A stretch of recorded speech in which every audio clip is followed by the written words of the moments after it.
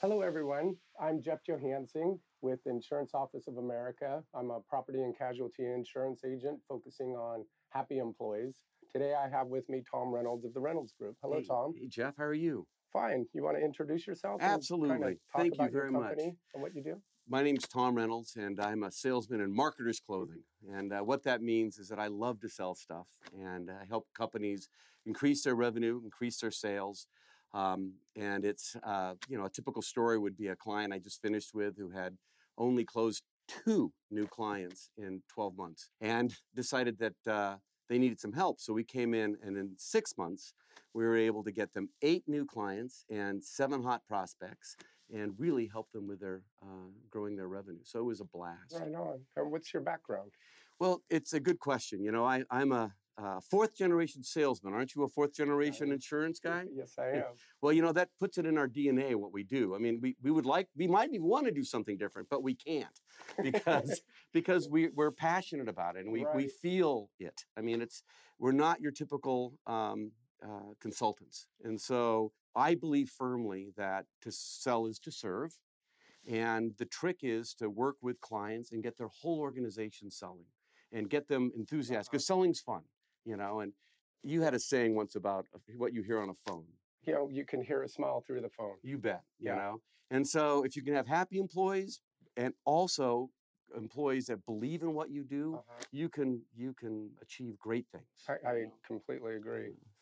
So we were a manufacturer, and then when I got out of Stanford, I helped my dad make it a software product based on DOS. Okay. And then we had to um, take it to Windows, and then we were also early adapters to the internet to do what we're doing in graphics. Okay. And so, and recently I've been doing a lot of work with big data. So I've always been interested in technology, and that's always a part of anything we do in marketing, on the marketing side of what we do. I hear a lot about big data. There's a lot out there. Oh, yeah. And it really helps, I think, solidify, or not solidify, but assist in the sales process. Oh, yeah, absolutely. So you've got a sales process that you and I have talked about and providing that. And how does that equate to increasing employees' happiness? Yeah, you bet. So I started with 35 employees. I ended with 150 employees. Okay. And we had to take them through a whole series of technologies and changes. And management was ready for it, but sometimes employees aren't. They have to learn new skills. They have to. So and that's from top to bottom. And so I heard a gentleman speak from Azusa Pacific University, who's the CEO, named John Reynolds. Unfortunately, no relation.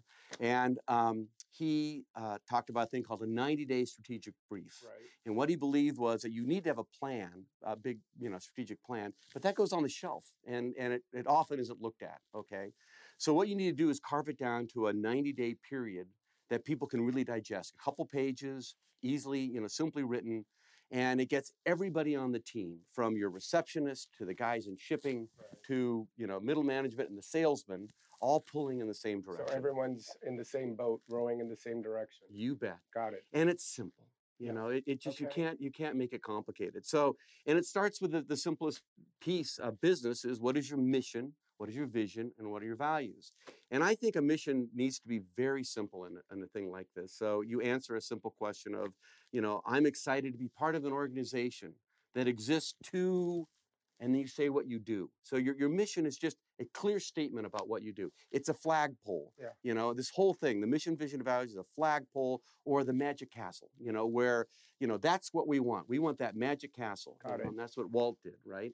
So, so you start with the mission, vision, and values. The mission tells briefly what you do. The vision is, imagine being in the desert and you're really thirsty, right? So what you see in a mirage is water. Or if you're in the desert and you're really hot, you're in shade. Well, you should have that kind of energy in terms of what your vision is. It's what we need right now, right? And it gives people a direction. Again, that rowing analogy is good. Here's where we're going. Let's get there. And having that common focus and everyone knowing where we're going is key to everyone's on the same page and expectations are clear and got it. And the third one, which I think is super important because I use it a lot in my marketing, is the values of the company. And the reason I think that's important is that these are the things, how we act in this company, even on the last day of business. We're going out of business, but we're going to call back all our clients and let them know what's going on. Communication is one of our values, So the thing that's great about that, and if you put them on the wall, is that your middle managers will manage a certain way. They're part of the vision, but maybe they're slipping out of where the values are. Well, the employees now can step up and say, hey, we're out of sync, right? Yeah. And they can say, let's just go back to the 90-day strategic brief and review. And if that value isn't in sync with where we're going, let's talk about it. But now instead of waiting a year, Yeah. you got 90 days to go back and talk about it.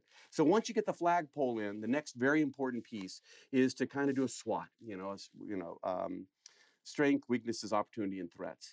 Those two things outside the business, two things inside the business. And if you get the whole company doing it, even by department, it gets people a chance to kind of put everything out there that worries them, also the things that excite them, right? Right. So you get them all on a piece of paper and you take 3 of them and say, what are the 3 things we can do that are going to most influence this company?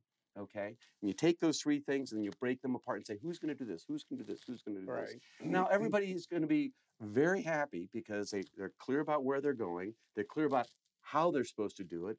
They're clear about, where it's going to take them, right? And they're going to be busy. And in 90 days, you get to come back and review it. Right. And the last piece is measuring. You've got to measure, how you're doing on those 3 things. And again, everything needs to be on the wall so people can see how they're doing, And if you nail those 3 things down, then great. And if those 3 things actually uncover 3 more things you have to do, great. Keep going. Just keep going. Right. And you do it every 90 days. And what was nice about it for my company is it really invoked change.